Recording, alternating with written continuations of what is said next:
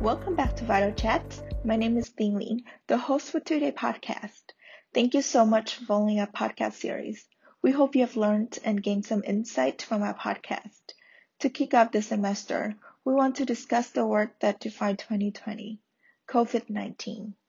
The COVID-19 pandemic is an unprecedented challenge with immediate impact on public and economic health. It has radically changed relationships across the globe. Our personal relationships have been altered as we learn to socially distance ourselves, wear face masks when we're walking or shopping, smile more with our eyes, and nod or wave our greetings. We're holding Zoom meetings in classes and forming exclusive social pods of quarantine buddies and share meals virtually. Our relationship with food is changing too.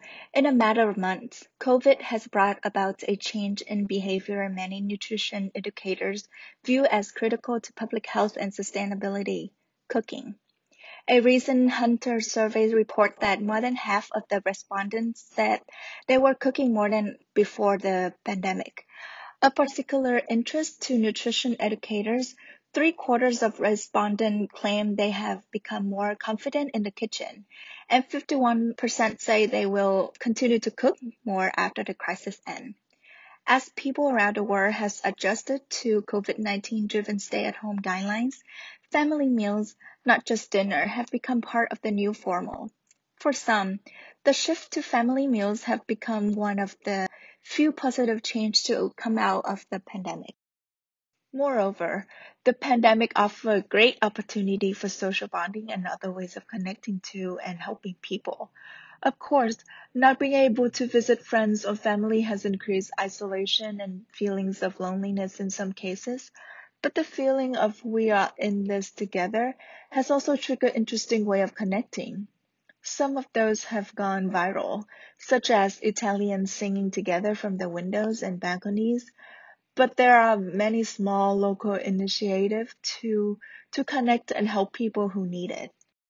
In the individualized society many of us live in, this provides opportunities to reconnect and create more social coherence, not only during the crisis but also afterwards.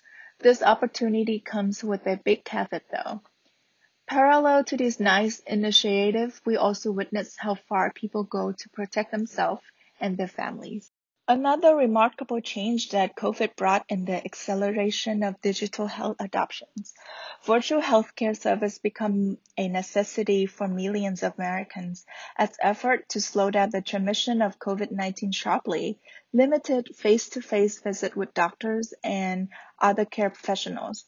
That's a historic change and an opportunity to permanently shift the default care model to virtual service for many medical needs. The potential of digital health technologies to protect patients, clinicians, and the community from exposure has been broadly recognized and catalyzed the uptake of these technology in a way not here to experience. Many countries have adopted digital-first strategy and telehealth platform to enable healthcare provision without physical interaction. In March 2020, Medicare expanded the coverage to telemedicine.